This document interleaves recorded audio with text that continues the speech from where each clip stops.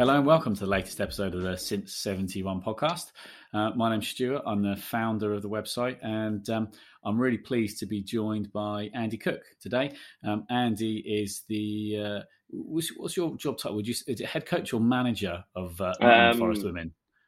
I think on my contract it's head coach, but probably manager and general dog's body. Mind, if you ask Steve Gray, who's a part of the football club, he'll say that I'm generally just a head coach. So yeah, we'll go with head coach.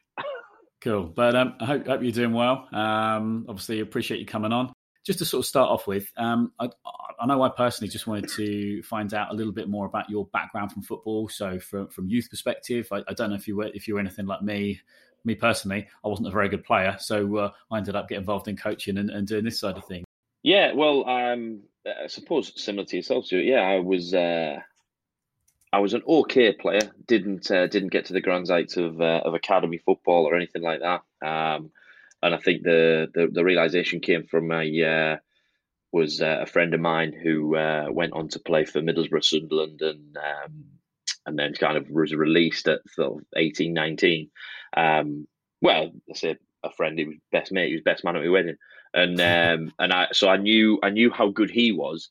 And so I think when you grow up with somebody that's like your best mate, you're playing football with every day, and he's that good, and I'm looking at myself going, yeah, I don't think I've really got a chance here because, he's getting, 16 years old, he was released from Middlesbrough, and yet he was the best thing I'd ever seen play football. So, yeah, I always knew it was going to be tough, and it was one of them. It was kind of, got to 16, and it was, well, I'll tell you what, I can do my level 1 now, and just jumped on the course at the local FA. I'm from Middlesbrough.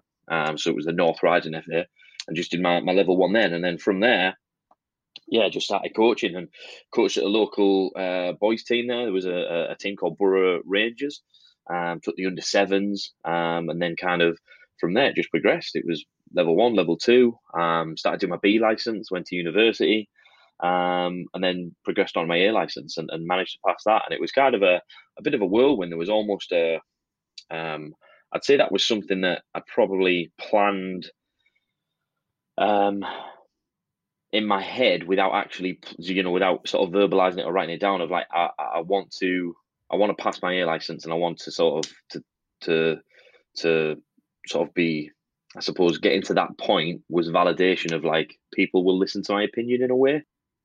So it was always seemed like a natural progression for you then? Yeah. And because I didn't have the football experience, it was like, well, I think I know what I'm talking about, so I need to get to a level where, I can someone will go, oh yeah, he's got his A license, he's got his B license, he knows what he's talking about.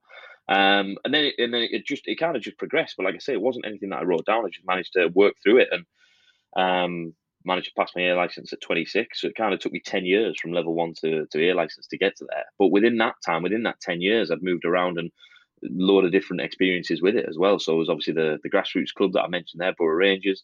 Worked at Darlington with the under 11s and 15s when they were last in the Football League and the sort of the conference before they went out of business, before they rebranded. Worked at Middlesbrough College when I was at university as well. Went to Teesside University and again, loads of great experiences there with, with regards to the degree and the lecturers that helped me out there. But again, a lot of stuff that I did then I didn't realise was helping me until I got into these roles. What was your degree? Was it something to do with sport or completely separate? Sports studies. So it was a sports and exercise science, sports studies.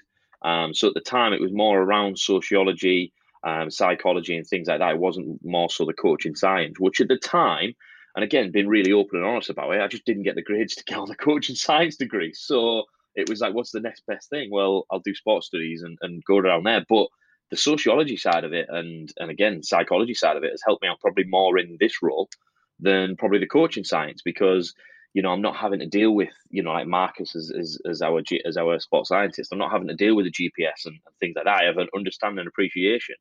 But the sociology of dealing with people, dealing with different groups of people has helped me far more than I probably ever expected to. It's like day one, isn't it? Maslow's hierarchy of needs for that sort of course, isn't it? And it's so true, especially in sport. Yeah, and you kind of, like I said, at the time, I'm just going like, well, I need to get a degree because everyone has a degree. And in order to get a job, it's, you look on job specs and it's, are you educated to a degree level? So it was one of those, I figured I need to get a degree to get anywhere in sport and in life really with it. So again, there was a little bit of and I need to do it, but ultimately then that's now led to where I am now, where the the the things that I learned and I'm now working on and using daily. Some of the players, to be fair, well, they are far more educated than I am. But some of the conversations we have with a few of the players around sociology and some of the topics that I did at university, of different little bits that come up are really quite interesting. But again, did I know that I was going to do that when I'm 21, 22? Not at all. But the other side for me, which I kind of say to a lot of young coaches when they ask for bits of advice or what did I do in this, that, and the other, is you've got to go out and basically say yes to almost everything. Not like the film Yes Man, you don't want to get into those situations, yeah. but you've just got to be like, well, yeah, I'm going to do my courses. I'm going to get on different whatever it is, different courses, different educational bits. Go and speak to people and ask questions because you don't know where it's going to go to and you don't know where it's going to lead to. And for me, I was doing my dissertation in my final year of uni, and I was on part A of my A license. So when I'm leaving university, and again, this wasn't planned. I'm not trying to say that this was the grand plan of everything.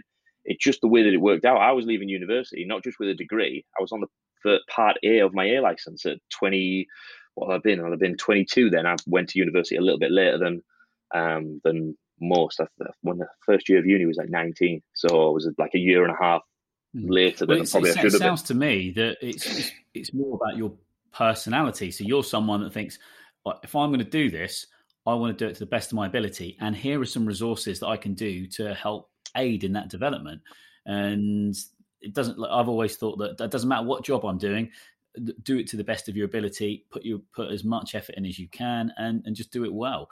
And one of the things that I've enjoyed most about being involved in women's and girls football is the continual professional development that's available is fantastic.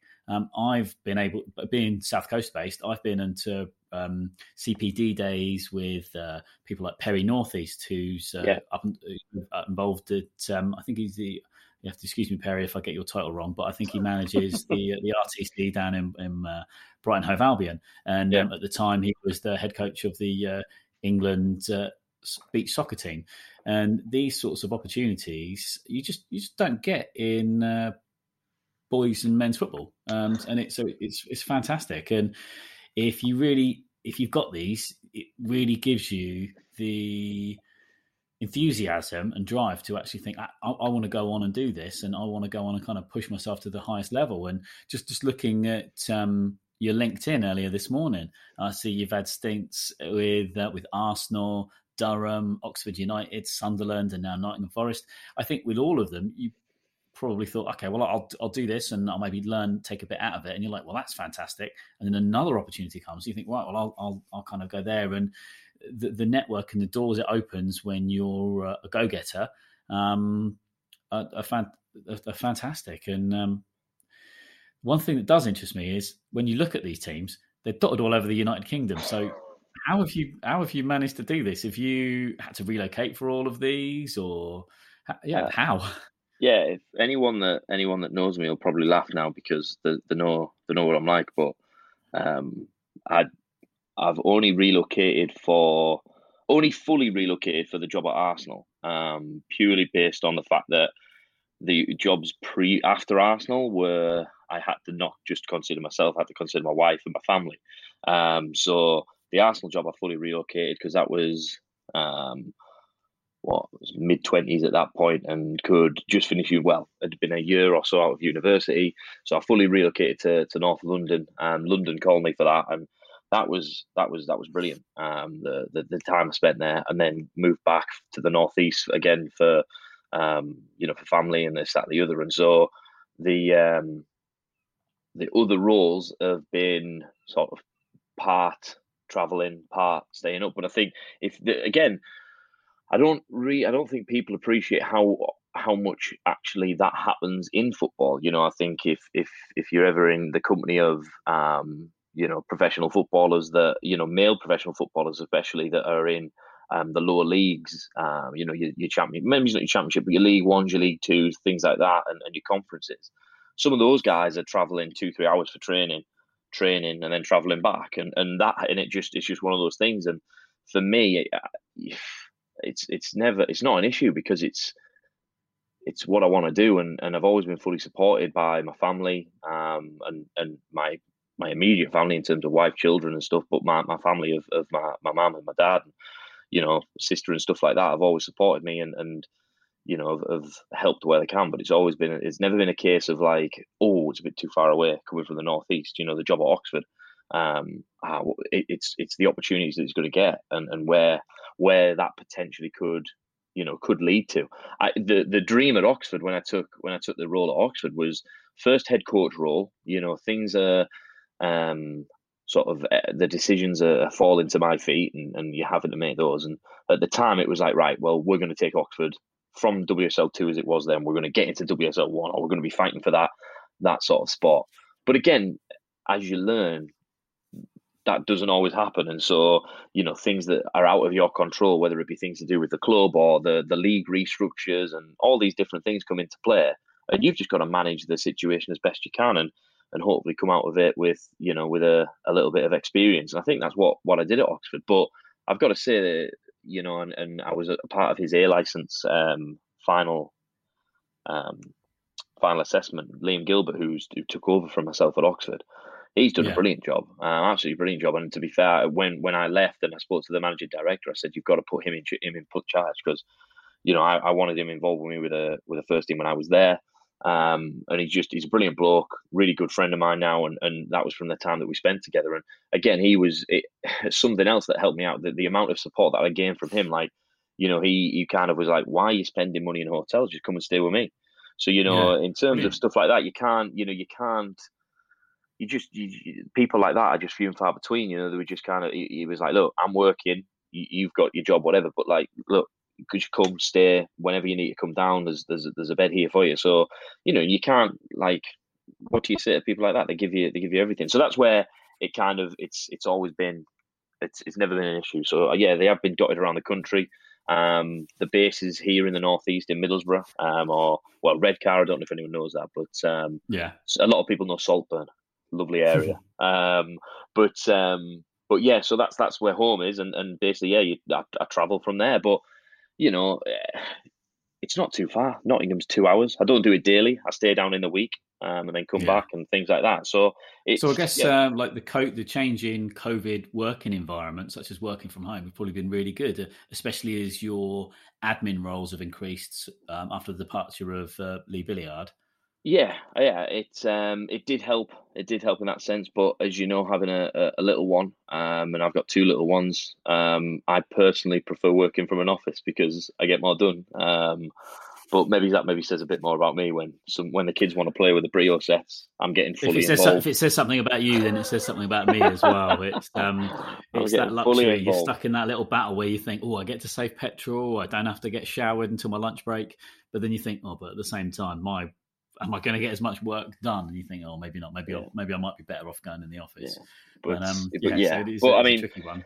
It has been good, but the nature of the role, you want to be around people, you want to be around the players, you want to be around the staff, and yeah, it was okay. I think I found the first lockdown the worst because it was something new. The third one, it was kind of, look, we've got to just grin and bear it. But yeah, I joke with the staff and a few of the girls that have been with us for 2 years now that, like, I've been involved with Forest for going into my third season. In theory, I've never actually finished or completed a game because the fixtures got null and void. So it's one of them strange situations. But yeah, it's all good fun. So we'll just sort of touch on that quite quickly, because obviously with the increase in awareness in player welfare, and that was never more important than during the times of COVID. How did you and the club manage that period? Were you always on the phone to all the players, all the coaches, or how did it work? Did you all guys have a bit of a break for a while, or rely on a team WhatsApp group? Yeah, no. Well, we have our team WhatsApp group as we always do, but during the first lockdown, it was, again, we kind of took, there was maybe a week or so, because I think it was like for 3 weeks, wasn't it? It was like an initial, like, we're only going to be locked down for 3 weeks, and it turned into like 3 months.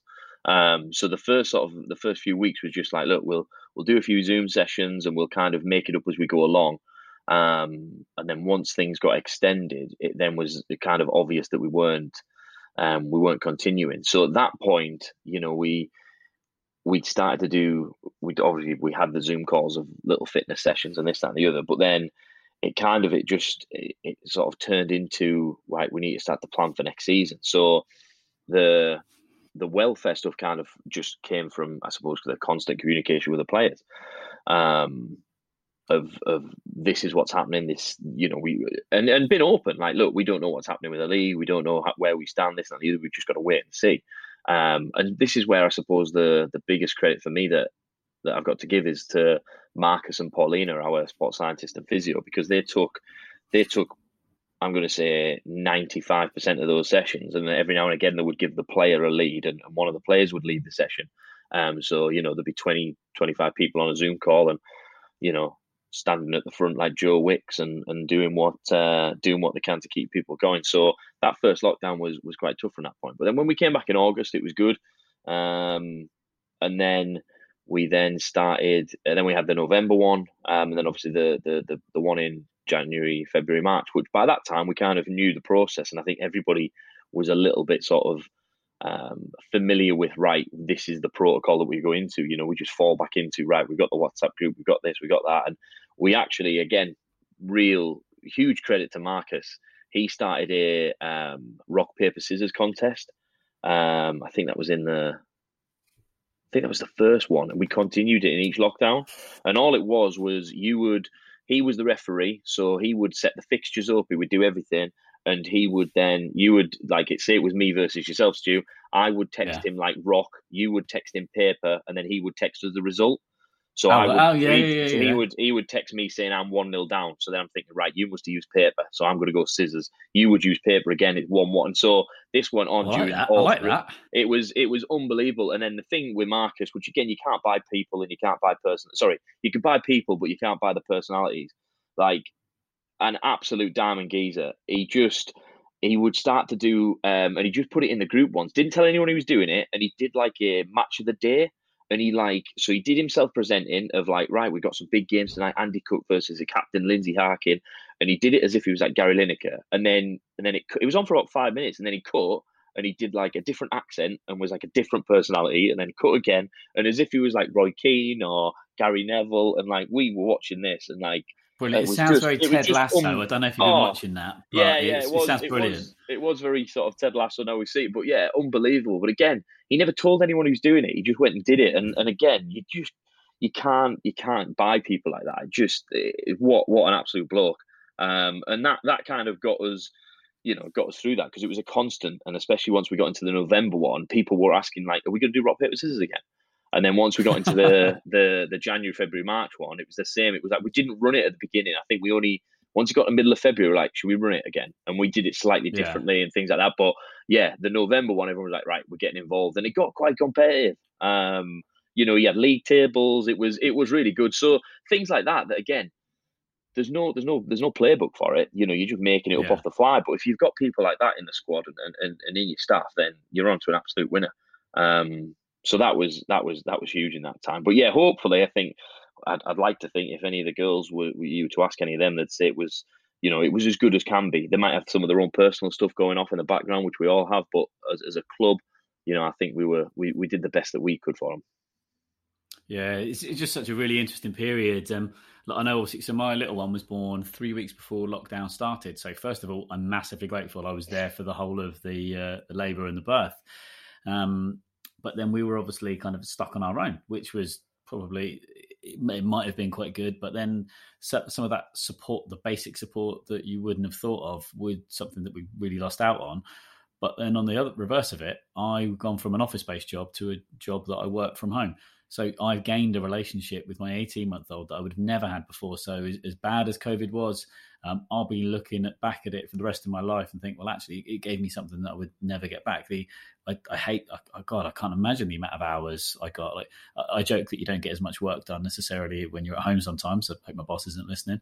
But it's because I had the beautiful distraction of my daughter around the house. And it's even harder now. She's 18 months because she's walking, talking, and I've got to make sure I've got doors closed for meetings and things. Yeah, so it's a really tricky one. If you say you've got two kids, how old are they? Yeah, two boys, 4 and well, funny enough, same as your daughter. 18 months, was born a month before the lockdown. So yeah, same, exactly the same situation as yourself. Yeah, so you were never bored. You never had nothing to do during lockdown. That's definitely the thing. No, It's no, my yeah. little one. She's fantastic, but she's an absolute spare time vampire. And when I think about the amount of writing and podcasts and all these things I could do, Christ, if this opportunity at Since 71 was around when I was in my 20s, blimey, I'd be chucking out content on a daily basis. But yeah, trying to find spare time. The main reason we're getting to record this today is that I've got a random annual leave day at work that I didn't realise I'd booked, because I look far ahead and I think I'll just take Monday off because that'll give me a long weekend. I'll always find something to do. And then I realised yesterday, I've got tomorrow off. My little one's at nursery all day. So I was like, brilliant. Okay. Obviously, we were able to have this chat, which is fantastic. But people didn't tune in to hear about our kids, sadly. So obviously, we talked about your journey to become Nottingham Forest boss. Could you tell me about the process of how you became it? Did you have to apply for it? Did you know someone involved in the club? Yeah, no, it was a classic. I applied and had an interview and managed to get the job. Fortunately, I was at the time was working at Sunderland Academy, so I was with the boys' side at Sunderland. And again, so that was the season after I'd finished at Oxford. So that season, my wife had just finished her maternity leave, so I looked after my first son during that year. So I was almost a stay-at-home dad. And unfortunately, my wife is a very good physio and is quite high up in the NHS, so she could she could she could allow me to pursue my career of coaching on an evening while I looked after our son during the day. So I've got to be thankful for that, and it allowed me to work at Sunderland at the Boys Academy, which again, huge insight into and a different experience from that side of things, of a Category 1 academy, of a football club that produces talent, on a yearly basis. And while I was there, I was obviously looking for full time work and things like that. And then I'd heard about the job at Forest, and I was on my LMA diploma course in the summer, the end of that, so it would have been May time. And on the course was Matt Beard. So I seen that the job was up, and I knew that Matt had obviously been at Boston Breakers, and when I looked at who was involved at Forest at the time, it was Lee Billiard. So I spoke to Matt and just said, "Do you know anything about Lee?" And obviously he laughed. He laughed and just was like, "Well, yeah, I worked with him for several years in America. He's a great bloke, and this, that, and the other." And that, to be honest, sealed the sort of the thing for me. I'm like, all right, I've got to try and work for Forest, really, because Matt sold Lee really more than he sold Forest. He didn't know anything about Forest, but obviously knew about Lee Billiard. So applied for the role. A few weeks later, got an email back saying come down for an interview. Went and met Lee and a few of the guys at the club. And again, it was a strange interview in a sense of, I came away from that interview looking at it and going, if I don't get this job, I don't want to know, because the dream that was sold to me was like, I have to be a part of this football club. It was I'm going to say the best interview I had, in a sense of not from my answers. My answers were my answers. I probably mumbled on and rambled on like I'm doing now, but the way that Lee sold the club was just unique. I'd never been in an interview where the club was being sold to me in an interview. And so was fortunate enough, some of the candidates that you heard of, or there was rumours of being involved, were obviously relatively high, I believe, and of a high caliber. And yeah, the Lee and the club sort of said, yeah, we're gonna give Andy the role, and that's how it came about. So it was quite a long one, just in terms of everything that was going on in the club. But I think sometimes that, now being involved in the club, you kind of understand the processes. It's a long one, because the club takes everything quite seriously, and it has to go through the right channels through the executive board, up to the owner, up to the chairman, up to the owner, and everyone's involved. So my first day at the club, I met the CEO and the chairman, and their questions to me were, what do you need for this football team to be successful? And I worked at Arsenal, worked at Oxford, worked at Durham. I'd never been sat with the CEO and the chairman of a football club before. And so for me, that was the first day here at Nottingham Forest, and sort of showed me the signs of where the club was. And so straight away, the stuff that Lee was telling me in the interview, he kind of can sit back and go, I told you it's good. And that's kind of where that's how it came about. Really, it was just I was going to say straightforward. A simple sort of. I applied through a cover letter and CV, managed to get an interview, managed to impress as much as I could, and then I'm really lucky to be here and involved in the club, and it's something that I sort of I'm not a man of faith or anything at all, but I do think every day of how lucky I am to be able to do this and call and say that this is my full-time job. And know how fortunate I am that is the case, because not everyone is in this position, and I know because I've been there. We've got to juggle life and job and everything else, and then go and coach and then try and win at the weekend, and it's difficult. I'm just so fortunate that I'm still here and still doing the job, and hopefully can do it for as long as possible, because I absolutely love working for Forest. It is a great football club. It's a fantastic group of people behind the scenes that people won't sort of hear or know about, in regards to people in hospitality, marketing, commercial, the medias and everyone that's involved in the club are fantastic. So it is a great football club to work for. You talked a moment ago about juggling everything, and as I said, I coach the under-16 side, and this occupies quite a fair amount of my time when it comes to sort of the general admin, collecting subs, planning, training, considering the players' welfare, the players to select for the weekend. I can't begin to imagine how managing a team at this level must impact your time at home. How do you manage it, especially with two kids? Yeah, I think it's difficult, but I suppose it's one of those where I don't have to juggle anything else outside of it, like yourself, Stu, or a lot of the other coaches that we speak to. Again, really good mates with Liam, and understand he's a teacher as well, and then he does a great job at the weekend, and during the week and stuff like that. So I think it's one of those, because it is full time. I've got the hours in the day to kind of set aside to be able to do it. But then there's that one of, you kind of never really actually switch off, whereas sometimes, in other roles that I've had where it's not been full time, you've been able to focus on maybe whatever your day job is. Then right now is football, and I've only got an hour. I've got like 1 hour that I need to get whatever it is, the team out, the tactics out, the training session out. I need the staff to do this, that, and the other. So sometimes when you've got less time, it's sometimes a little bit easier in a sense of what you're working on. That people say, Andy, you're talking absolute rubbish. It's better to do what you're doing, and I would 100% agree in regards to you literally can work 9 to 5 in a way, or I say 9 to 5. 9 to 10 p.m. because we train in an evening. But you can set aside that time to go, right, this is when I'm working and this is what we're doing. But the other side of it, the difficulty that I feel with this role is I'm full time, but nobody else I work with is full time. So I've got to work around their work schedule. So I can try and get in touch with the players during the day, but you've got one girl who's a psychologist, you've got several girls that are in university, you've got another girl that works in a hospital, one girl's in the police, you've got all these different roles that people have, and you've got to work around them. And then the staff is the same thing. You sort of want to speak to the staff about something. They've got their own lives to lead. You've got somebody that owns his own company. You've got head of women's football at Nottingham Trent. So everyone's got all sorts going off. So although I'm full time, I've got to almost manage my time around their time as well, to try to fit in and go, right, when are you available to speak about this? Right, not till 4:15 on Tuesday, or not till. So you're literally having to book Monday. In phone calls on a daily basis. Yeah. Sometimes, especially with the players and staff, when it's stuff like this or stuff with the club, obviously everyone in the club's 9 to 5, so it's fine.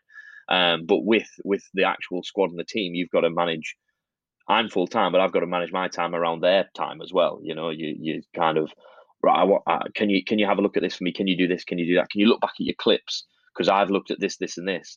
Well, the easy one is, you have, Andy, because you've got 8 hours on a Monday to do it, whereas I've got to get up and go to work. I'm like, I appreciate that, but so it's and again, I feel like we've got a great squad, a great set of people, and they do that as best they can. To be honest, a lot of them come to me and say, I've had a look at this. What do you think? And stuff like that. It's not always me chasing people. In fact, it very rarely is. A lot of the time, they're chasing me, and probably saying, "What's he doing with his time?" But no, I'm joking. but yeah, so juggling it can be tough at times. But says that it's like I say, when you do something like this that is is a passion and you absolutely love it, it's fine. There's not enough hours in the day, I Definitely. think, sometimes. Oh, definitely concur. There's not enough hours in the day. So I've been paying particular attention to a lot of the kit launches over the summer, and I get disappointed when I see that some clubs just throw in one player from the women's team. It comes across a little bit more like tokenism. But what was really pleasing is when Forest had their kit launch, the female players were front and centre, and I think if anything, it was the opposite. There were more of the women's team than there were the men's team, and I'm just interested to know how it feels from your perspective and how the players feel when the club show that sort of support and faith in you all, because it's a massive gesture. And not only was it a kit launch, it wasn't just stand in front of a green screen. You got it was like a full on short film that was made up, some kind of like proper television ad. It was huge. Again when I say about working for this football club, it is a brilliant football club to work for, because so I'm sat there in the office and I hear, I'll give him a little shout out, Will Doog. He was sort of leading it from the club side of things in regards to this kit launch, and straight away he's then turned and said, "Do you think the girls will be wanting to get involved?" And I've said, "Do you think they'll want to get involved? Every single one of them want to be involved in a kit launch." So we had to kind of go, right, who do we want and who's available, because obviously the timing of it's during the day and things like that. But when he told me what was going to happen with it, so we used Kane, what's his name? Kane, I'll have to get it right. Kane Pierce Shaw. He's the director, and he's directed quite a lot of stuff. I think he either owns or I think he owns Soccer Bible.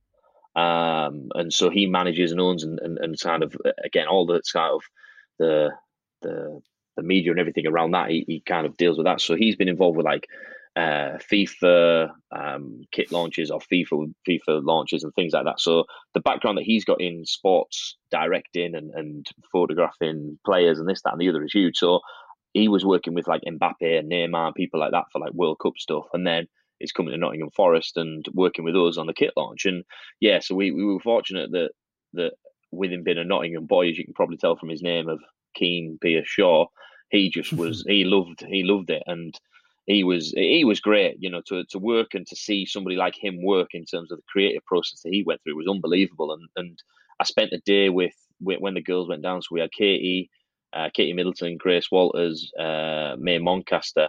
We went down to we were around, I think it was City Hall, Nottingham Castle, and then where else was there? I feel like there was another venue we went to, but the went round.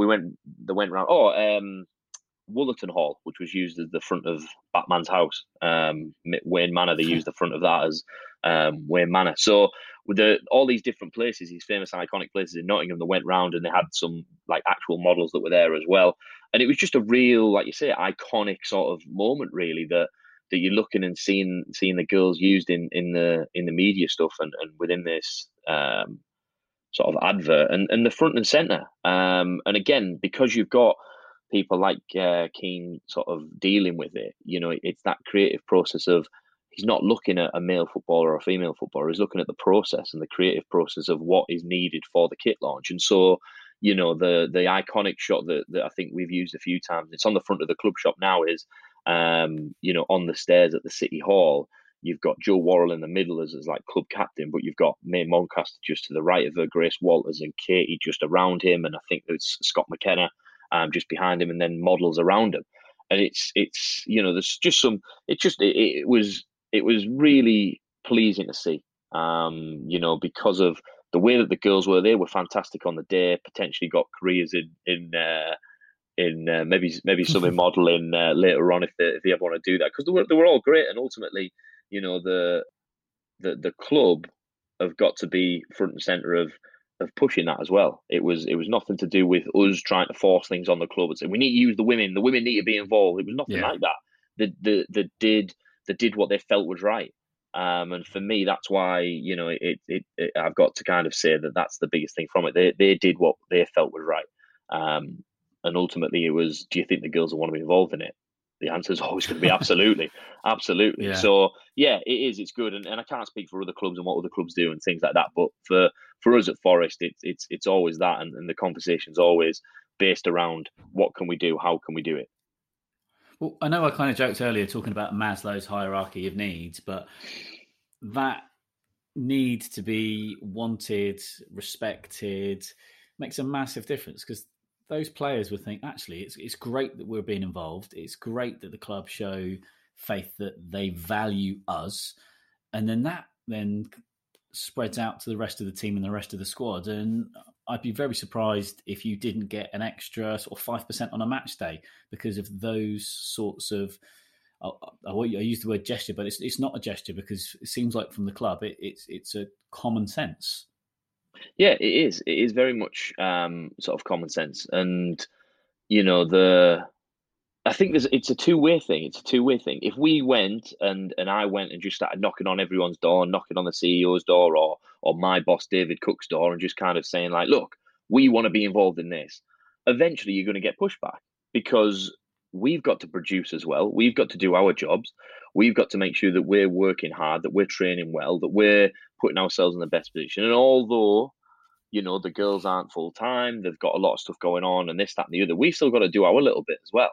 So, you know, we can't sort of ask for the world and then not give a little bit back. And that's where I think, for me, is the best thing, that I'm pushing the players to work and to train and to play as well as they can. But I don't have to think, oh God, I'm asking for this, and I don't think the club are going to give us anything back, because I know that the club, when there's something around, you know, whether it be the kit launch, whether it be other media duties or whatever it might be, the club will say, Andy, who's available these days, or is so and so available for this? And I think that's the other beauty of it, that I'm not, you know, I don't have to go knocking doors down to kind of get answers. The club will come to me and say, we've got this on. Is Lindsay available? Or like you say, it's like that. You know, it's a two-way thing, and I've always believed that you've got to put the work in first to get a little bit of recognition. It comes down to trust. You know, I said this to the players, and I said it at the start of this season, the start of this pre-season. There's players that we brought into this football club, and yeah, they've signed for the football club, but they've got to build up trust with us as a squad, and we've got to build up trust that they can do the job for us. And it's the same in life. You know, you've got the club employ me, and the club employ the rest of the people to work. So you've got to do your job, and if you're not doing your job, then trust it's not gonna be there. So I believe that we're doing a good enough job for the club because they keep asking us to do things. If we're not doing a good enough job, no one's going to ask you. So when you're not getting asked, you probably got to look yourself in the mirror and think, well, what do I need to do better? Yeah. And also the club will know that with the National League being financially, there's no incentive to do anything. You're not getting any prize money from it. So therefore they're thinking, right, well, all the money we're putting in, actually, how can we get value for money, and how can we get bums on seats to give us money to come and watch us? How can we sell this product? Well, you sell it by investing it and believing in it, because if you don't believe in it, you can't sell a product. People will know and they'll realise. Yeah, so I've actually been thinking a lot about sort of ground sharing and things like that, because I know that you guys have got the fixture with Derby County coming up at the City Ground soon, and it's my personal opinion that actually sharing a stadium with your male counterparts is a better option. And it doesn't matter that you might get a smaller crowd there. For me, it's about the experience and the show of faith that you think that these ladies deserve the same respect and facilities as the men's team. We've seen it with Reading, with Leicester, and Lewis. If you really want that true one club approach, then you have to do it, irrespective of whether you think the crowd might get swallowed in a big stadium. That crowd will grow, for me, at a faster rate if you don't wait to fill the small stadium. If you're Man United, don't wait to fill LSV before you give them a game, long-term games at Old Trafford. Get them in at Old Trafford and then start to build your crowd base there, because I think you'll build it a lot quicker. Like, have you guys? If you play, is this the first time you guys will have played at the City Ground Derby? Yeah, so the women's team has played there previous. They played the Jamaican national team about 4 or 5 years ago. I'm told. But this will be the I first don't think it time was that. long as that. I think I remember that. I think it was probably only Yeah, maybe only just three. before Maybe it's COVID, actually. three. Yeah. Yeah, maybe it's three. It was before my time, so I think it might have been the season before I was here then. And maybe it's 2018, or early 2019, maybe something like that. But yeah, this is the first time we've obviously got a league fixture at the ground. And again, when you say what you're saying there, I'm very similar to yourself. I look at it and think if you could get 4 or 5 thousand in a smaller stadium, um, it would be better for the atmosphere. You've got all four sides of people, in the ground. I think the atmosphere would be better. The only problem with it is you don't get many of those stadiums in the cities that we're talking about. You don't get you haven't got. I mean, there's Notts County in Nottingham, but that's still a 25,000 seat stadium. Same, well, maybe it's a bit less than that, but you've got Nottingham Forest, which is 30, or the City Ground, sorry, which is 30,000. So certain cities you can't sort of get people in there. We obviously play at Eastwood, which is out of the city, and that's something that we get asked about a lot, saying that why do we play out of the city? Which at the moment it works well for us because I mean, in terms of recruitment for me, when I'm speaking to a player and I say you don't have to drive into Nottingham, you just have to get off the M1 and come to Eastwood, which is 5 minutes off the M1. They go, that's not bad then. So I don't have to drive half an hour off the M1 into the city. I'm like, no, it's fine. Just get off. So from that point of view, it's good. But the club playing at the City Ground it's just been eye opening for me. I mean, I've been involved in a few bits. Obviously, been in working from the City Ground itself when the men's games are on, and hearing some of the meetings that they have in regards to the build up for those games. But we had like a full staff meeting last Tuesday based on our game at the ground, and just listening to everything that needs to go on for that game it just shows the sort of the magnitude of what goes on and how much has to be put into it. You're looking at the head of security and what he has to deal with in regards to how many stewards we need and turnstile operators and things like that. Then you've got the food and all the catering that needs to go on. What are we opening? What are we not opening? How does that affect things? Also, the flow of entry into the ground and this, that, and the other. Then you've got retail. Are they opening? If they are, what are they doing? And all the other, and obviously we're doing hospitality for the game. So Simon Fotheringham, who heads up all of that, he's sort of dealing with everything with that, and it's huge. And this is where I suppose when I've said previous about people in the background that probably don't get, you never hear the names, but they do great jobs. Another one that's kind of come on board this year with us within the women's side is a girl called Chloe Hemmings, who does an unbelievable job behind the scenes, not just for us, but for the full football club. She's almost like the oracle of the office, really. If you need anything, you go to her, and she knows the answer to it. And she's sort of come on board and helped myself out in regard to a lot of this stuff. And she's kind of coordinating and managing all the things off the field for the City Ground game. And we just think that we hope that it's going to be a really huge day for fans, like you say, that wouldn't maybe necessarily come across to Eastwood, but because we're in the men's stadium, because they know the layout, it's almost that sense of comfort, and we know we know how to get there. We know what we're going to go and see. We're going to go and see a Nottingham Forest side, and the other side of it is, you're hopefully going to get new fans that are coming with, sometimes a dad might take his son to the game because it's the men's game. His daughter would probably go as well, or might want to go, but the fact that the women's team are playing it's that one of going, well, I'll tell you what, I fancy that, Dad, because I want to go and see Lindsay Harkin play, and she relates more to me because she's a woman more than Joe Worrell does. So it's those little bits that you can't know that benefit until you do it. And it's like anything in life, like how successful it's going to be. Well, I don't know until we do it. It could fall flat on its face, but you've got to give it a go. And if it does work out, then brilliant. And if it doesn't, well, what have we lost? We haven't lost anything. We've gained probably a few more fans. Hopefully, we've gained a little bit. I don't think there is any. I don't think there are any losers in a scenario like this. I can't really remember ever seeing a 0-0 draw in women's football. And it doesn't matter who you are. If you're paying your money to go watch a match, the last thing you want to watch is a 0-0 draw. You want goals. You get that women's football. You get entertainment. And I think when you're doing those things in the main stadiums, I think that, as I say, there are no losers. Everyone will get something out of it. I should add, please don't draw 0-0 with Derby County because you'll make me look like a right fool. But yeah, I just don't think there are any losers in this scenario. I think that it's going to, those girls hopefully are going to be 10 feet tall and you're going to get performances out of every single one and they're all going to love it. Or I guess maybe on the flip side, will nerves kick in? So how does the onus is then on you, I suppose, to try and manage those? So how do you approach that? How are you going to approach it? Are you going to try and downplay it as if it's another game, or do you build it up and say, no, you're at this stadium, be 10 feet tall? It's a balance of both, isn't it? It's a balance of both. You've got to, each individual's going to have their own thoughts on that. We've got some players in our squads that have played at big stadiums before, so they'll I would imagine they'll have their own ways of playing of getting through this. But ultimately, it's regardless whether you're in a stadium that has 30,000 in or Eastwood that maybe has 1,500 in or 500 in, it's still just a white box with a line across the middle and a circle in the middle. That's ultimately all it is, and it's just a game of football, and it's just a game that we've got to go and try and win, and so we've got to have that nice sort of balance of it.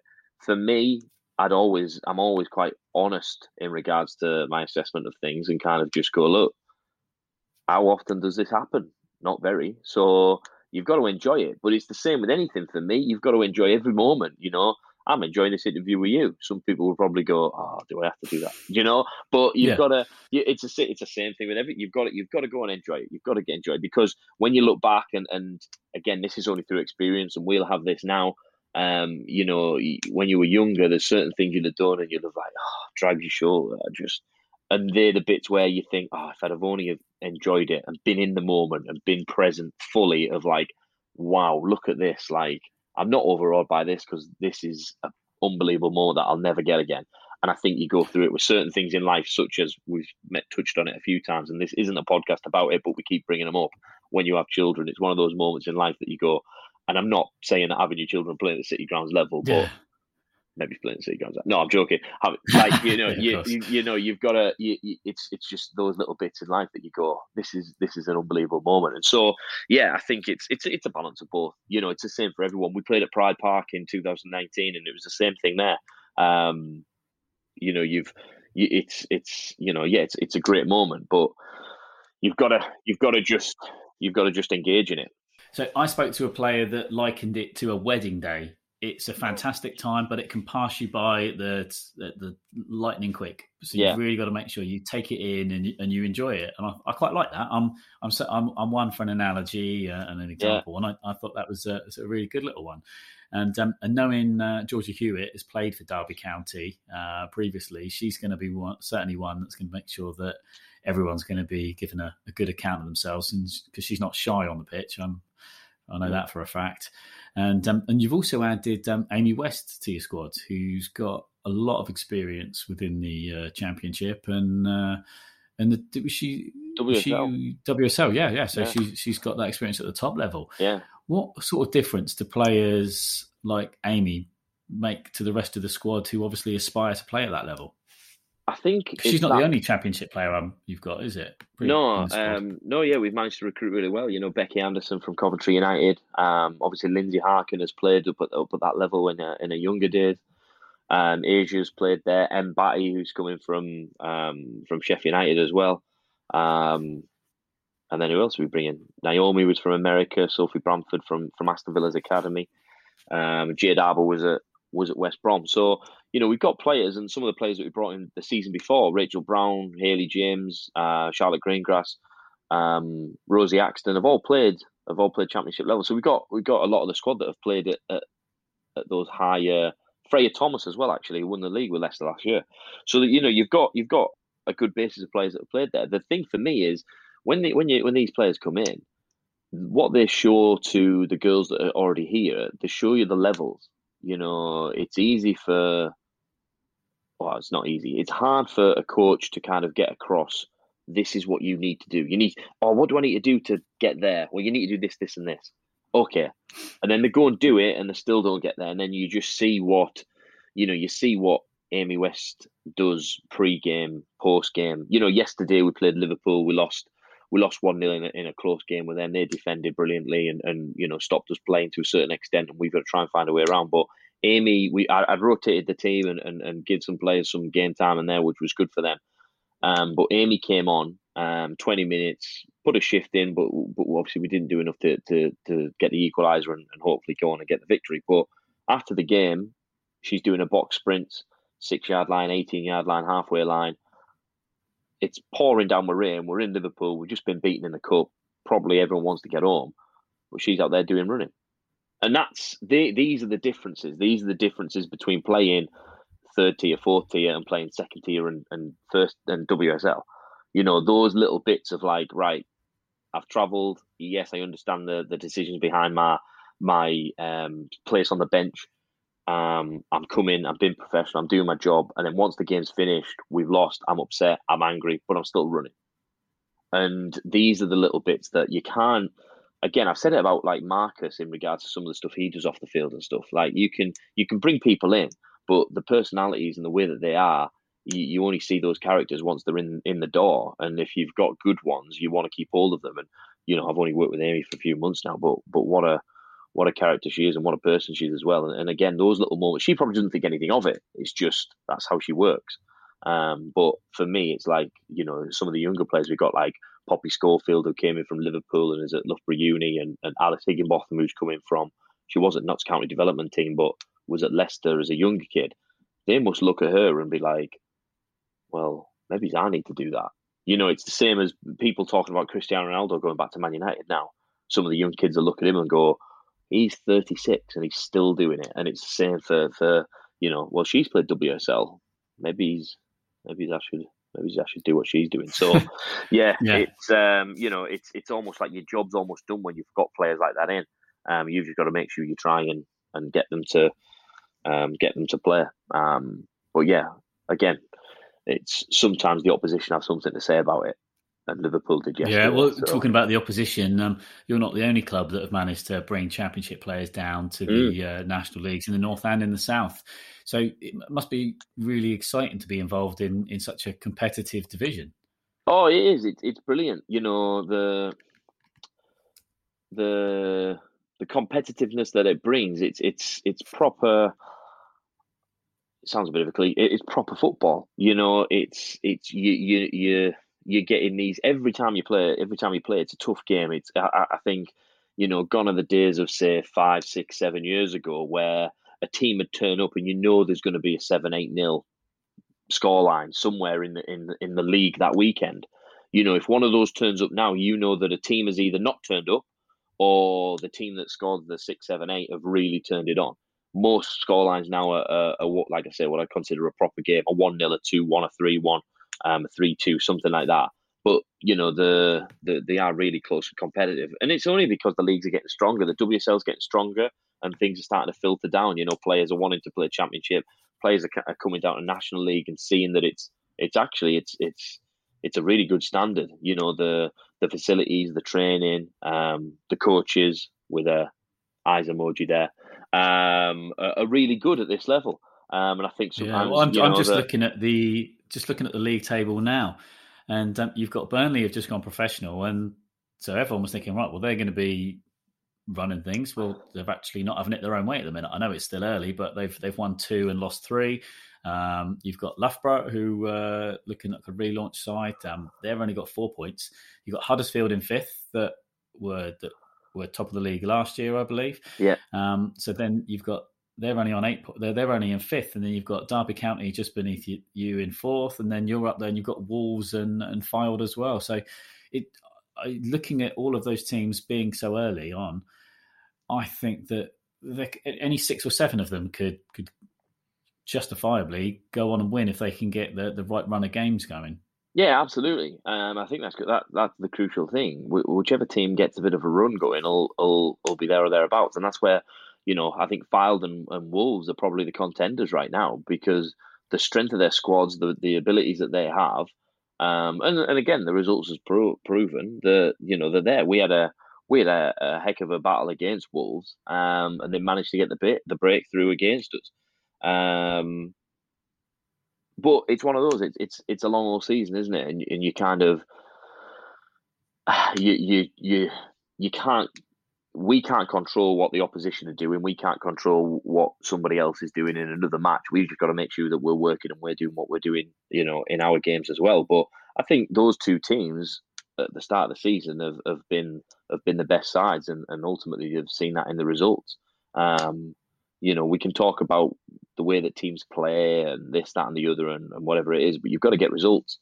And if that means we're gonna grind a team down to get a goal, then you've got to you get that victory there. So I think they're the two that are going to be there or thereabouts from the first 5 games. But like you say, the rest, ourselves, Derby, Huddersfield, Burnley will be there or thereabouts. There's a couple of other teams there. We're talking about Brighouse, a lot have come in. They're all strong sides. So if anyone gets a good run of games together, then all of a sudden, they'll be up there as well. But yeah, the big frustration must be that only one of you can go up, and I'm talking about North and South. Obviously, with the playoff, it really seems that it's the FA need to open up pathways within the women's football pyramid sooner rather than later, because the one up, one down process, which they do at the moment, just isn't acceptable anymore. You've got clubs like yourself that are investing time, money. Actually, you need to open up that pathway, because my fear is that without that, there then becomes a monopoly at the top, because people can't get in and make money, and then clubs like yourself risk being a yo-yo club. So they need to open up that pathway sooner rather than later, because it's got to be something that frustrates you. Yeah, it does. It does, but I think it's it's like, and I don't mean this to sound. I don't mean to say this to sound disrespectful, Stuart, but it's one of those. I always think of the Henry Ford quote when I talk about these things. Of, if I'd have asked the people what they wanted, they'd have said faster horses. Like, I know that we would all love 2 up, 2 down from each league, or 3 up, whatever it might be. I believe that most of the decisions are done for the right reasons. Now, whether that's true or not, I don't know. But I think for me, the way that it is now, it's sustainable. It's probably sustainable, but I think the problem that you've got is the investment. Maybe they didn't realise the investment that clubs in this league would make so quickly. So yes, ourselves of club have started to pick up the investment within the women's side. Wolves are definitely one that are investing heavily. Ipswich Town have gone professional and offering professional contracts now. Southampton are obviously doing the same for the calibre of player that they're managing to pick up. Who else we got in there? You could probably list about another 7 or 8 sides. Exactly. So, and I think that's maybe where the issues come from, is that, as far as I'm aware, as Nottingham Forest, no one's consulted me, or no one's consulted Nottingham Forest over, what are we doing, apart from maybe the application process that we went through in order to go into the Championship last season and the season before. They're the only conversations that we've had. So potentially there's been no consultation, but then where would that get us anyway? So it's a tough one. I understand the frustration, but I believe that they've been done for the right reasons and probably sustainable over time. But if the question is what would I like to see happen, I'd like to see at least 2 teams go up, one from the north, one from the south. Would there be a playoff game? You could do a playoff game as like a third place, something like that. So maybe 3 go up, 3 go down. But then teams in the Championship will probably go, well, why do 3 have to go down? So you're never going to please everyone. But yeah, this is where it's the stuff like the BBC and the Sky TV deal over the next 4 or 5 years. You're going to start to see that trickle down, like you have done with the players. If it gets stronger at the top, it's going to start trickling down, especially in the Championship and hopefully in the Women's National League, in the third tier, because there's going to be that appetite for it. But it's going to take time, and it's going to be a few years.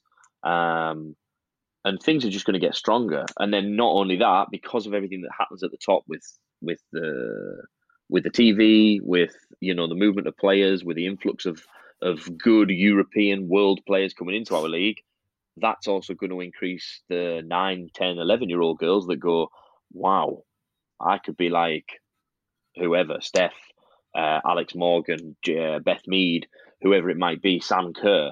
Well, I want to do that. And so therefore, but we're not going to see that benefit till maybe 2026, 2028, so we're going to have to wait for that.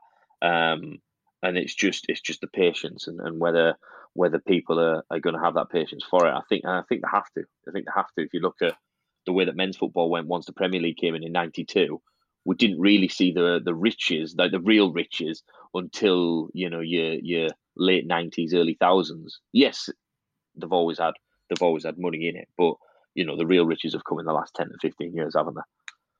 Yeah, I wonder if we're more in before we see 2 up, 3 up, 2 down. We might see a combined National League. If you've got clubs that can afford overnight trips on a weekly basis, maybe that's when they think, actually, our restructure might not be chucking 3 or 4 teams in the WSL, 3 or 4 teams in the Championship. They might think, well, actually, let's get this third tier to be national, covering the whole country. And you think, because that, I don't know, but I'm pretty sure that probably part of the decision making of splitting it north and south is because clubs can't afford to. Plymouth probably can't really afford to come play Sunderland and Newcastle on a weekly basis. But if that money is in there, then maybe that's the more realistic option that the FA might look at. Yeah, I think so. That could be something to look at. I know from our point of view, that'd be a hard one to do right now because of the travel, because of how much things cost. Like every weekend, every weekend you'd be spending at least £1,000 on travel before you're staying over with, upwards of. I mean, we travel with. What we got? You got a squad of 16. You have a couple of players that potentially doing rehab, so they're doing running before. So you maybe going with between 18 and 20 players. Then you've got 5 to 6 staff, a couple of media, club admin. So you're almost traveling with 30 people. 30 people for a hotel is not going to be cheap. And so where does that kind of come from? Well, hopefully, because of the stuff that happens at the top, your sponsors are getting involved. Football Manager getting involved with a few things now. Those kind of things are gonna help. But all these things are. I'd love to have the opportunity to try and work it, but that's maybe something for me in 30, 40 years' time when I've eventually finished coaching. But I'd love the opportunity to try and have all that information and detail to just go, right, let's have a go at this and see what we can do. But in 30, 40 years' time, I think we'll all be fully professional and the league will be where it is. But that's when our kids will be our age. So. Yeah, I can't see a scenario where the Championship won't be professional next year. It must be. It must be. It's not far off being maybe professional now, or at least being. Yeah, I think there's a little bit for me. You've got to be cautious with it because, so for instance, one of the reasons why we've been able to bring in the players we've brought in is because teams have gone professional. So should Becky Anderson and Amy West be playing at our level? Probably not. They're very, very, very, very good footballers, but they can't afford the salaries that some of these clubs are offering. Like, it's all very well and good saying we're going to go full time, but it's only it's getting there's a lot of that living wage that we start talking about, isn't it? Yeah, exactly. You know what it's like. I know what it's like. For a student coming out of university, you're going to accept 12, 14 grand a year, 20 grand a year, a house share, absolutely. But I can't live in a house share when I've got a wife and kids, and certain, Lindsay's the same. There's people in the National League that can't play higher because people aren't offering them good enough contracts to be able to do it. And so, that's something else that potentially it's being full time is good, but it has its limitations based on, the fact that, yeah, you're offering a full time contract, but you're offering it at 20 grand a year or whatever it might be, and that's what you can afford. That's what you can afford. That's fine.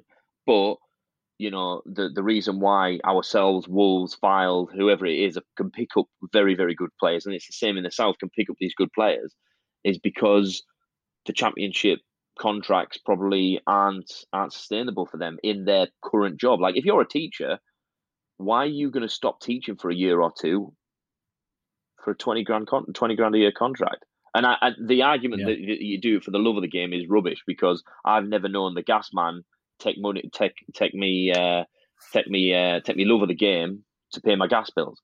So you need money to do that. And so therefore, if I'm a teacher, I know there's a couple of teachers playing at this level because we spoke to them in the summer, that are like, well, yeah, I have to drop down because I'm getting paid X amount of money to be a teacher. Well, I'm not gonna stop 15 to 20 grand wage drop just to play football for a year, even though they have the ability to do it. So there's stuff like that, and that's where I think there's got to be a level. There's got to be a level. And I get that full time sometimes good, but you look at, I mean, Coventry and Charlton haven't had the greatest start. No doubt they're doing everything they can to do it, but this is where the opposition have something to say about it. Sunderland, part time, gone up. I know Steph Libby really well, and it's no surprise that they're doing really well because the northeast of it's a gritty, determined place to live. Never mind try and play football. So when you're playing against those people, Steph and Mel are going to have that team, ready to go every weekend, and they're a part-time team. Players are training 2-3 times a week, and the top of the league at the end of this weekend. So it's it's one of them. It has its benefits, but it also has its flaws. And this is where I think when I'm saying about that Henry Ford quote again, if I asked the people what they wanted, they've said faster horses. You've got to be slowly. It's got to be sustainable. You've got to look long term. You've got to look long term, and so if we get to 2028 and we have this conversation again and we're still in the same position, somebody's done something wrong. It's got to have grown. It's got to have grown. Got the National League Board that have come in now, so hopefully these are the sort of things that they're going to be considering. And I've never had the pleasure of meeting Kelly Simmons, but from everything that I've seen from her, she's clever. She knows a lot of these issues. There's not something in women's football across the pyramid that she's not aware of. So she's going to know all of these things that we're talking about. So that I can't see a scenario where they haven't got 2, 5, 10-year plans down the line. So it's exciting, and that's why I'm so passionate about the National League, because it is such an exciting league to be involved in, an exciting level, and it's why I'm so passionate about promoting this level of football, because there's so much great stuff that goes on. Yeah, you're right. I think there is, and this is where like you've said there, the people that are involved with the FA, they know what's happening. They know what's going on. There's sometimes I think a lot of people are quite easy to jump on the social media stuff and type a tweet out or a post or whatever and kind of tell them that they're doing the job wrong, but they've never met the community coaches and the people that do everything behind the scenes. It's one thing that it frustrates me. Yeah, and there's so many amazing employees within the FA that it's quick to say, it's bureaucratic. That's not because of the people involved necessarily, and it's there's so much more to it that people don't think about and don't consider. And I know when you've got what I have been really enjoying, actually, kind of still on topic slightly, is that actually there's been so much context within the refereeing decisions within the WSL over the last couple of weeks. Yes, there's been a couple of gaffes. Last night especially, how that was never handball was beyond me. But they haven't been throwing those referees to the wolves. Every single pundit I've heard them say, we've got to support them, we've got to professionalise them, and that's really refreshing. They're looking at the bigger picture. They're not just going to sensationalise and throw these refs under the bus, because again, like the FA, they do a good job. A lot of the coaches, a lot of the players, they all do a fantastic job in women's football, but they need to be supported. As I said, I love an analogy, and if people in women's football worked in the kitchen, you can't give them a microwave and expect them to serve up Michelin star food. You've got to give them all of the resources, and that's the same as the players, same as the coaches, same as the referees. And you hopefully with that level of investment, I know we kind of gone off on all these different tangents, but fundamentally we all bring it back to the one point, which is that there is a fantastic league here that needs to be supported and nurtured, whether it's in 2, 5, 6 years, 7-year plans. And it's really exciting to see how quickly it's starting to come about, especially this season. Yeah, I agree. Yeah, we have covered a lot of topics there. I think we could have had maybe 4 podcasts off the back of this one. But it's something that, again, look, let's not be let's be honest about it. Sorry, it does need improving. Things do need improving in regards to certain things like refereeing or whatever it might be. But I think that's the benefit of it. It's not a case of going, like you say, sensationalizing whatever it might be that, whoever the referee is has made this decision or that decision. There needs to be education for them. There needs to be all of that. And I think it's like anything in life. You can't just throw people on the bus if they've not had any of that education, stuff like that. The referees at this level are exactly the same as the players and the coaches and everybody else. We're all sort of striving to get to that next level, and so you need support to be able to do that. Yeah, definitely. And it's funny, those that probably criticised the refs last night are probably the same people that criticise VAR, and you can't have it both ways. But just sort of one thing I definitely wanted to touch on. You've obviously worked hard and had a superb August, and you were able to pick up the National League Manager of the Month for the third tier. How did that make you feel, receiving that sort of personal accolade? Yeah, it was really nice. It was really nice. It's always nice to get those. It was funny. So I was actually down in the club shop printing some shirts and stuff. When Steve came down and he had the email that said that you've been Manager of the Month, and I'm printing shirts for a few, like putting the sponsors and things like that on, which goes to show you the day-to-day jobs that sometimes I have to go and do. And so we had a laugh about that. But yeah, I was Manager of the Month, but I'm still down there printing shirts and stuff. But look, it's really nice to get, and I thank the league for for giving me that award and stuff. But it's a cliche, but it's so true. And I don't want to sound sort of how this is going to sound, and it's almost ungrateful or whatever. But I'm not a big fan of awards. Ultimately, like I get sort of. Yeah, I just don't like them because I'm just coaching, just doing my job, and just trying to put the players in a position to go and play. They're the ones that have to go and play. Manager of the Month are great, but you're only Manager of the Month because your footballers or the footballers that are under your guidance at that time are playing really well. So without any of the players and without any of your staff, you wouldn't be getting Manager of the Month. So, and you see these people, when you get Manager of the Month trophies, it's a standard picture of all the staff and all the players together, and, we all do it for one. And yeah, I'm very much of that mindset. Without any of them, I wouldn't be named Manager of the Month. So it says manager on it, but ultimately it means that we've been the best team that month according to the league, which is really good. And that's what I said to the players as well. But personally, I'm not really a big fan of awards, just because, I think the ones that are voted for by your peers, they're the best ones. If a group of coaches voted us, the best, if a group of coaches said Andy was the best coach this month, that'd be great. If a group of players, when you get like the end of the season, I love the players player because you get to see who they really believe. When I have to pick a player, it's kind of like, well, do you pick it because I just don't like. I'm not a big fan, but maybe I'm a bit different on that scope of awards. But I think when it's peer reviewed and it's peer assessed or whatever, I think they're the ones that mean a little bit more because you're getting that, they know what you're going through. But it is really nice to get, and yeah, unfortunately we won't be getting it this month, seeing as though we've lost two in September. I was trying to think of a polite. Yeah, I knew you were going to bring it up. Well, they say it's a curse as well, don't they? Yeah, they do. Yeah, and that's the other thing. I didn't want to say it, but ultimately, as soon as I got that, I knew we were going to lose the next couple of games because that's the way it goes. So yeah, it's all good fun. Yeah, so you've obviously, we won't spend too much on it, but we've obviously, it'd be remiss if we don't. So obviously this weekend you fell to a 1-0 defeat to Liverpool Feds from the league below, which means that Forest go into the National League plate. While that's not the main National League Cup, would be considered the more prestigious. How do you and the players now feel about the plate? Is this something that you're even more motivated to go on and win because of this defeat?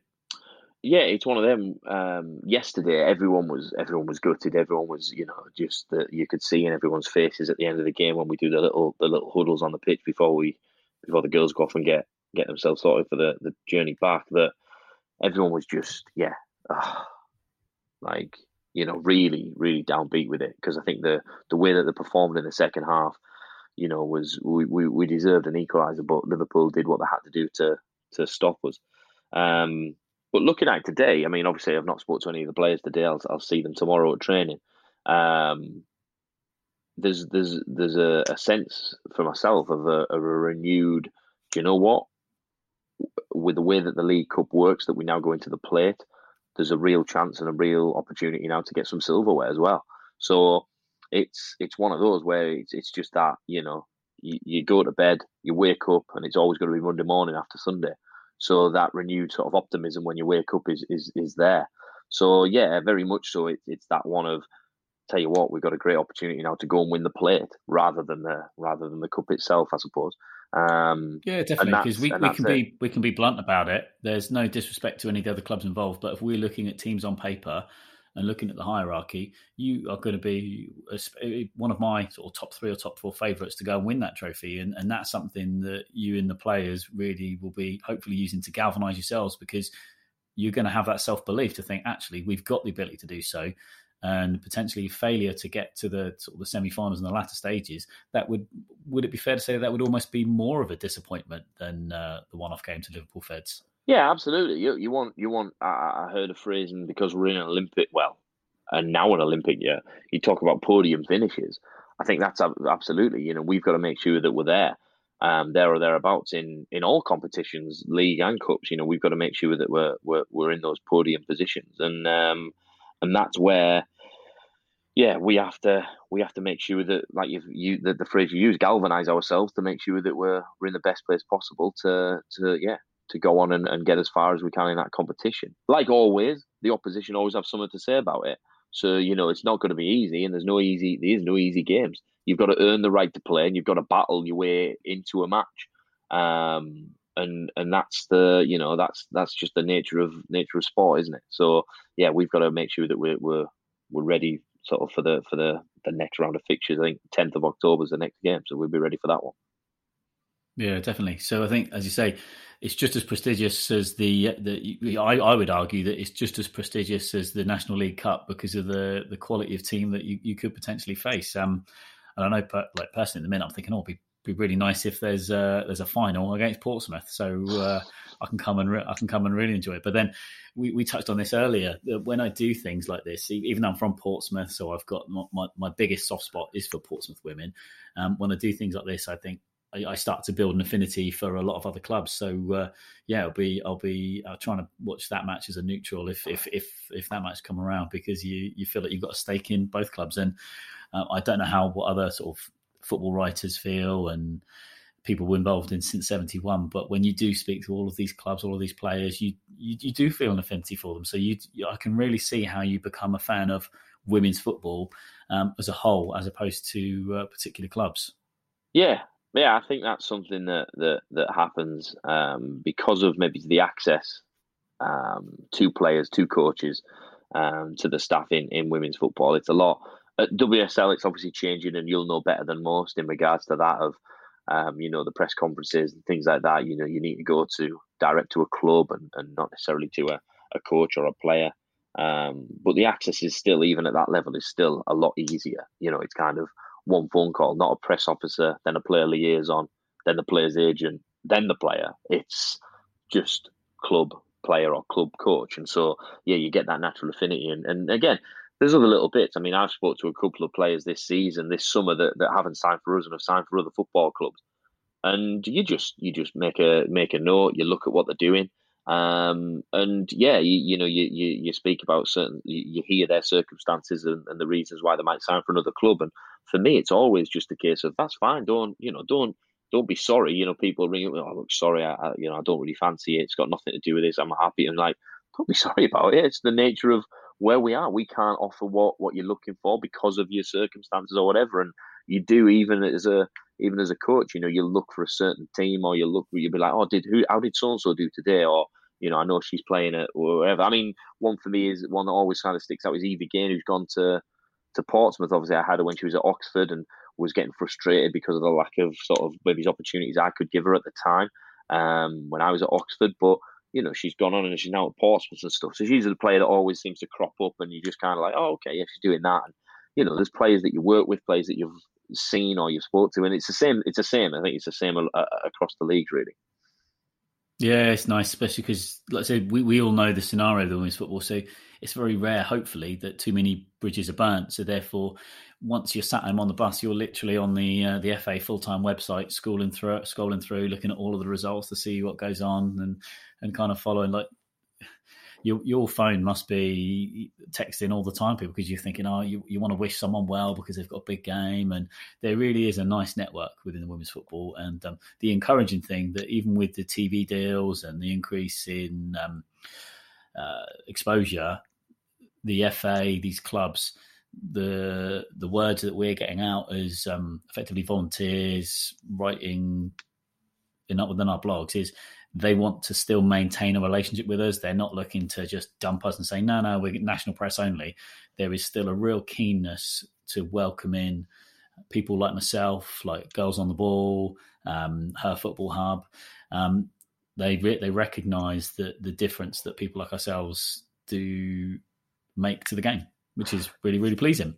Yeah, absolutely. I think I think and I hope it stays for as long as possible. As you know that yeah, because you guys are the ones that sometimes. I mean, one of the ones that I think a lot of people would probably use is it Warsaw, with like the Twitter handle Warsaw Women's Soccer. Yes, yeah. WOSO, yeah. Yeah, that's it. Yeah. And so, like, I know, like, a lot of people like screenshot me, like the cup rounds. So the cup rounds for the win. I got screenshotted that one of the places. Oh, he's the cup rounds, Andy, and stuff like that. That like yourself, those guys, like you said, Girls on the Ball, Her Football Hub, the other one. Like, there's little bits of content that people pick up, and even in the game, you're sometimes looking and going like, oh, what have they put about so-and-so, or they're doing that, or even sometimes in your pre-match and your post-match stuff, it's like, oh, they've wrote this blog. I wonder if they've wrote anything about maybe the way someone plays or something like that. And, because you're at the coalface. It's one thing that I say to my writers. I think you've got to be honest. And some of our writers, they're affiliated. Well, I say they're affiliated. They're a fan of a particular club. So I always encourage them and say, I'm not asking you to hide your affiliations, but what I will ask you to is to be fair. So if you do lose 3-2 to a rival, then talk about that. Yeah. But you can be, actually, one of my writers is a Birmingham City fan, and I was speaking to her last night. She's like, I was going to do a report, but I don't know how to do it without being too critical. I'm like, well, you can do it with being critical, but you're just not, as long as you're not nasty. You don't say that someone's terrible and they should never play again. What you say is, maybe there was a mistake there and they're capable of better, but they'll know that. There's ways of going about it. So, it's a lovely position to be in. But I'm mindful that we're hitting. We spoke beginning saying that we thought we had at least 25 to 40 minutes worth of content, but we're just shy of the 90-minute mark, actually. So that almost seems quite apt in a way.